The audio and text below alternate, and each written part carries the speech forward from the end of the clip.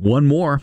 Welcome to the Know the Difference Minute for Tuesday, March 21st. When it comes to AI, ChatGPT dominates the headlines. That's an OpenAI Microsoft product. Google is playing from behind. It rushed their chatbot Bard to market at a disastrous press event. Afterwards, shares of Alphabet, the parent company, fell almost 8%, wiping $100 million off its market value. After licking some wounds, Google is back at it. Today, users can join a waitlist to beta test Bard. We got in, and it's been interesting. First thing we saw was a disclaimer declaring Bard is an experiment, that it will not always get it right, that it will get better with feedback. Many are surprised Google botched it this badly. Can they claw their way back, especially with the rush to add AI capabilities to so many platforms and products? There's a saying now, move over Silicon Valley. San Francisco's coolest nerdy neighborhood is called Cerebral Valley. For Dave Spano, I'm Danny Clayton from Annex Wealth Management. That is your Know the Difference Minute.